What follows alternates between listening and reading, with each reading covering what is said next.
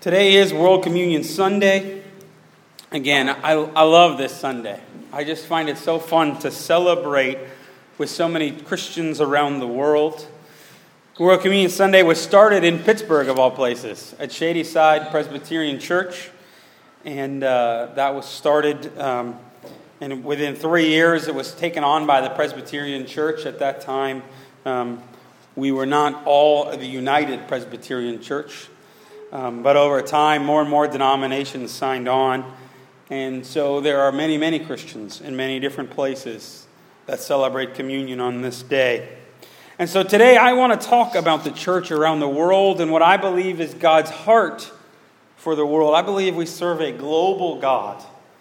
God who cares about people, a God who cares about people in all places. And I want to cast a little bit of a vision biblically for that as we reflect on God's vision for the world and what's going on in the world. Unlike what the bulletin says, I'm going to read several different scriptures here. From the beginning of the Bible, God cares very much about people. In Genesis, God creates by speaking into existence everything except human beings. Adam is created from the dust with God's very hands. When Eve is created, she is created out of a rib of Adam. Only people in Genesis get created by God's hands. Everything else gets created by God's voice. God is hands-on with people. And out of all of creation, only people, only human beings are said to be made in God's image.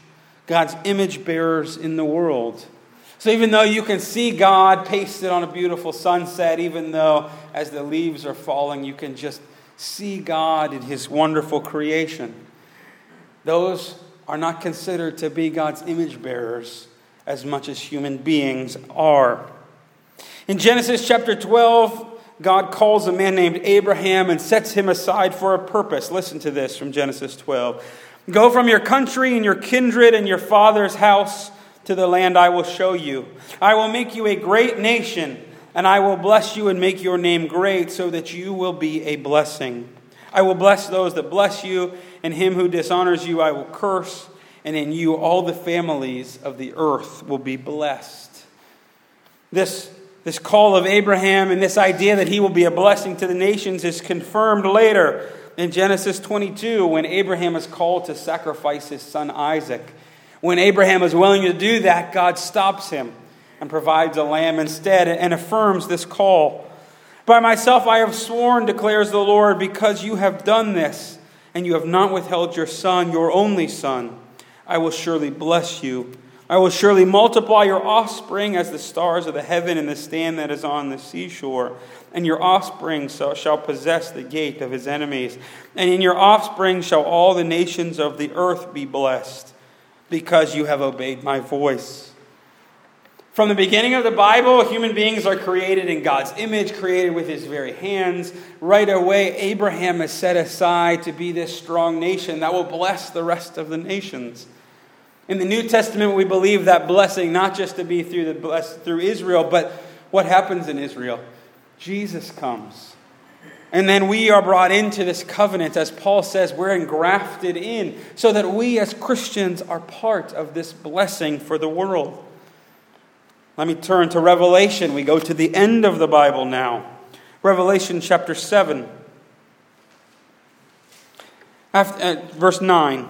After this I looked, and behold, a great multitude that no one could number, from every nation, from all tribes and peoples and languages, standing before the throne and before the Lamb, clothed in white robes with palm branches in their hand, crying out in a loud voice, "Salvation belongs to our God who sits on the throne and to the Lamb."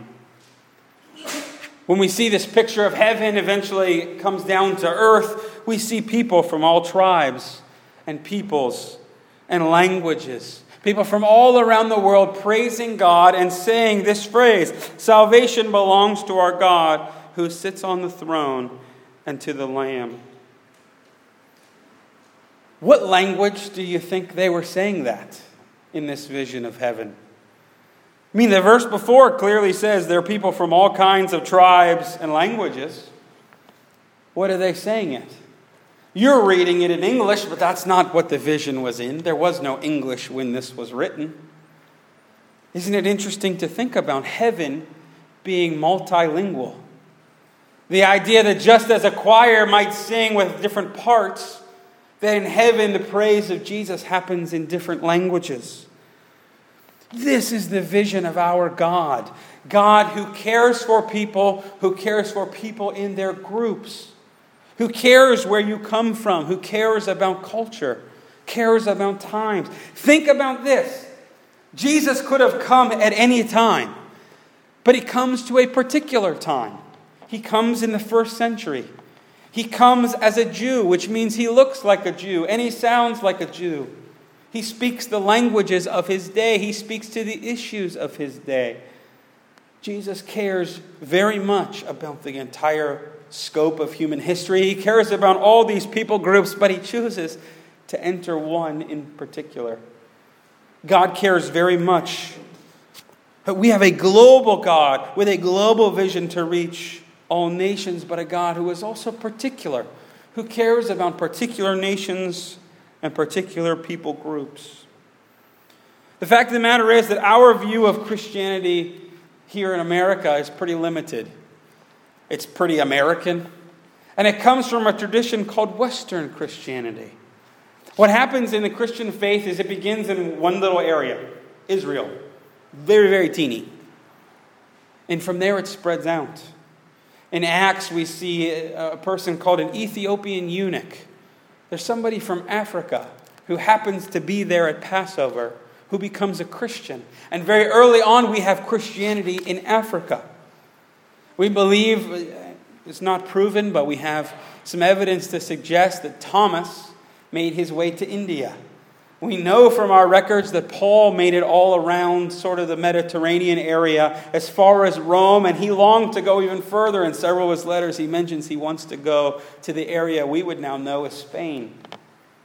See, Christianity moved from Jerusalem to Judea to Samaria to the uttermost parts of the earth. That's what we see in the Scriptures. What happens, though, as Christianity moves out is some things in the world begin to change.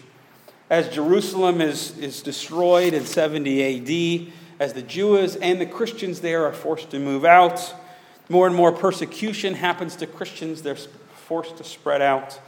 The rise of Islam begins to divide, and coming out from the Middle East spreads across Africa quickly, spreads up into Turkey as we would now know it now.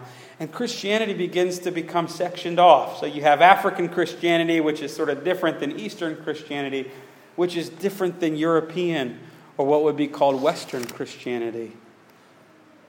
What seems to happen then is that as Western Christianity in Europe begins to expand to the New World, so does the Christian faith as they understood it. This means that for us in Western Christianity, we have several thrusts, several important things that tend to shape how we think about Christianity. Number one is the Enlightenment. In Europe, it became a big thing right around the time that the New World was being discovered, that we needed to be logical and we needed to be scientific. And different forms of theology began, and the Reformation began. When Martin Luther nails his 95 Theses to the wall in the church in Germany, it's 1517. That's the date that sort of marks the beginning of the Reformation. You may not know that date, but you may know what happened in 1492. What happened in 1492? Columbus sailed the ocean blue. We always have that as a marker for history.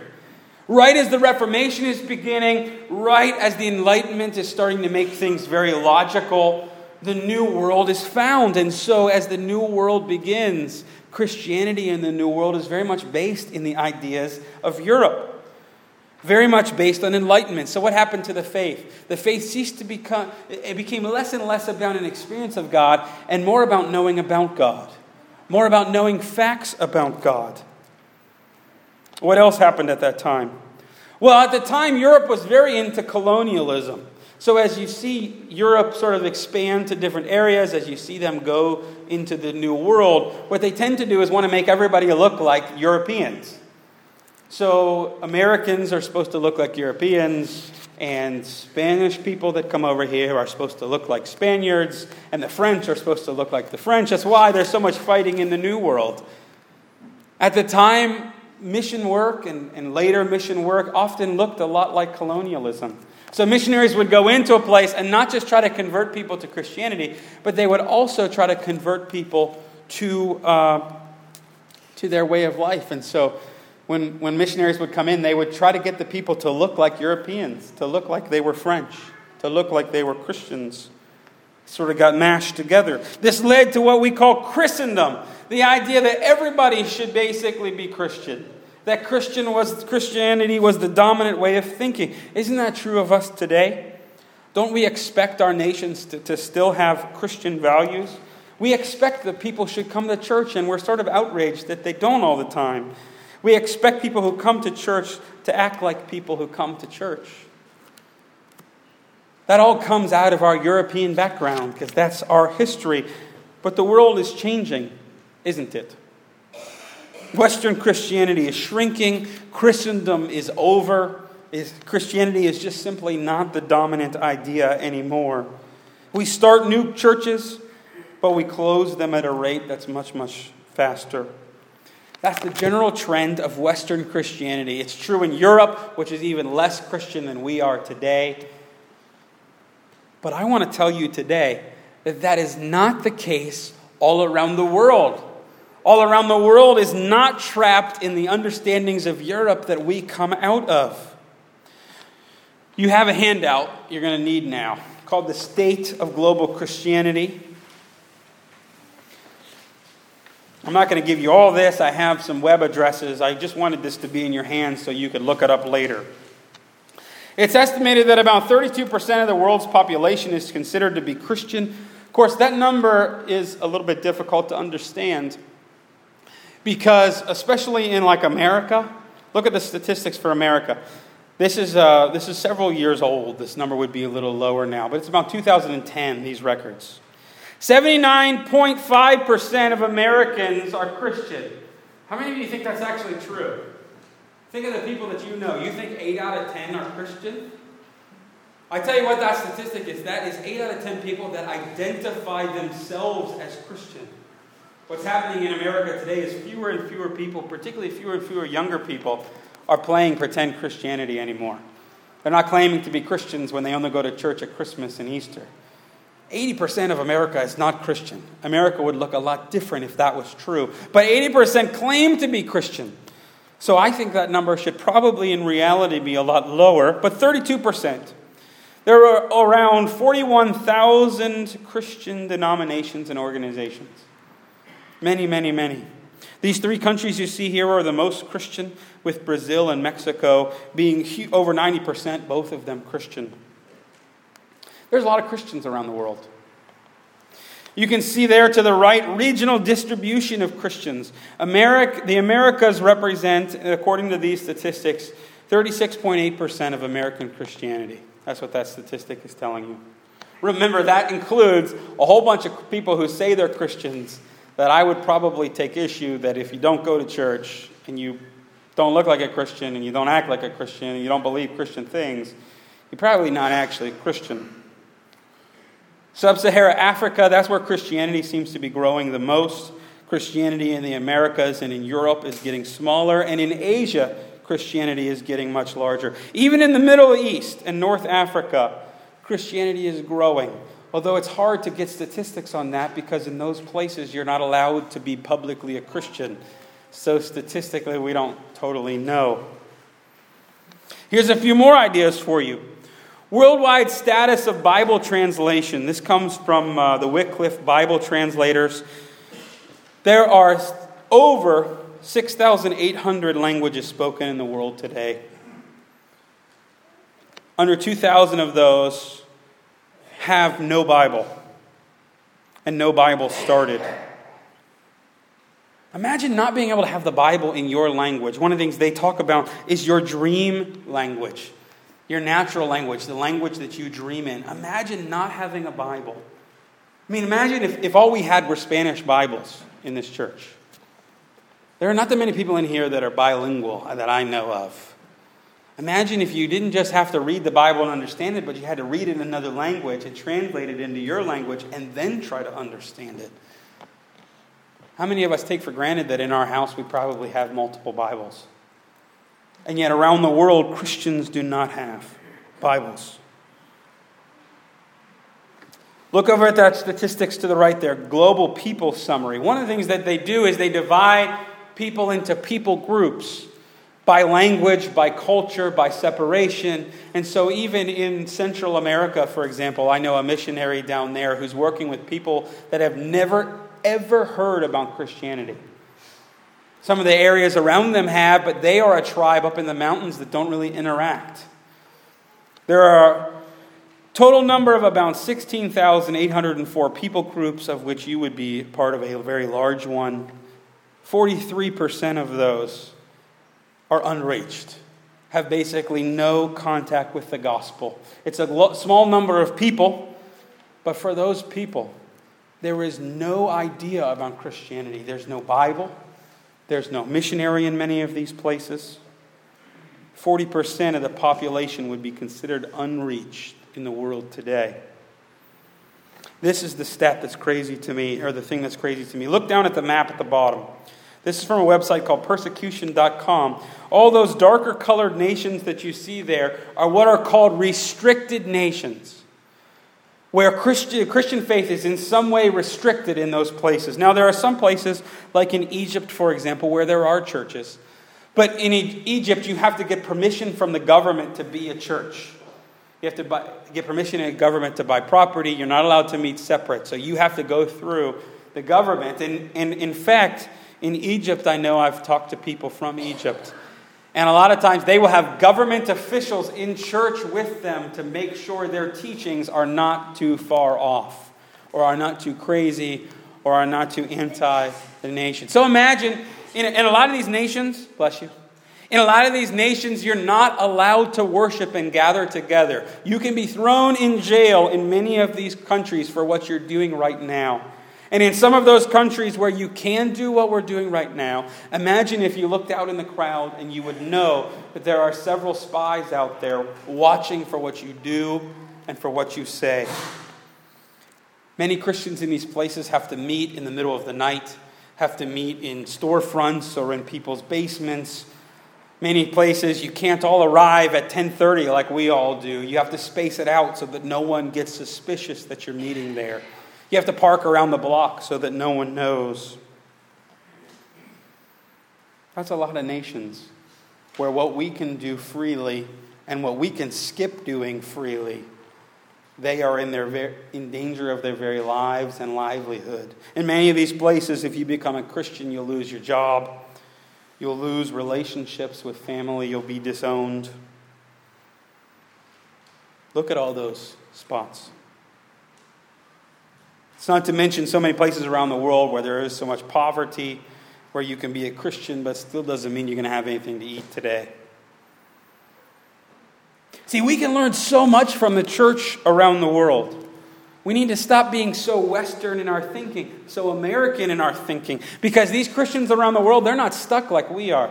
They're not enlightenment-driven Christians where what we need to know is know about God and know about the Bible. No, these are people that are experiencing God.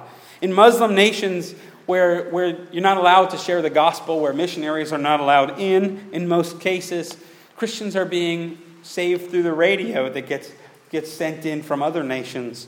Christians in Muslim nations are having dreams about Jesus. Over here, when you say you have a dream about Jesus, we start calling doctors for you.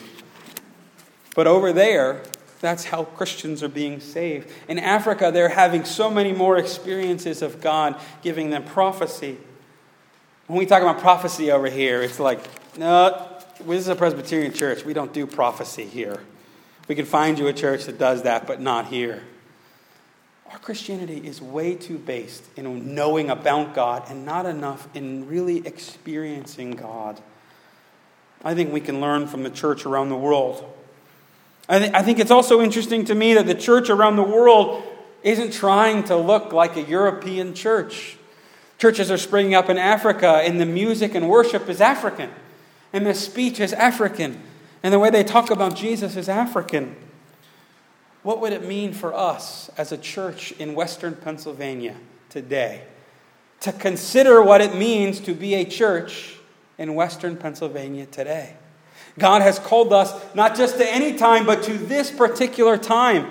I wish I was here when the church pews were more full, when more and more people went to church, when our society was a little different, but I'm not. I'm a pastor, and you're a person in church today. And not just any church, you're in this church at this time, in this place. What does it mean for us to discern God's will for our church today? We can learn a lot from the church around the world. And I think it's time as a church, time for us as Christians to have more care and concern for those around the world, to pray for those who are going through other things, to remember Christians that are persecuted for things we take for granted for. I think that will strengthen our church, and I think that will strengthen our faith. Let me pray. Lord Jesus, I thank you so much that you have blessed us. Lord, we know that where we live and the things that we take for granted are a blessing. We remember today those who don't have those same blessings. Keep us mindful. Give us a global vision for what you have done for the world in Jesus Christ. And give us the discernment to understand what that looks like for us. Pray these things in Jesus' name. Amen.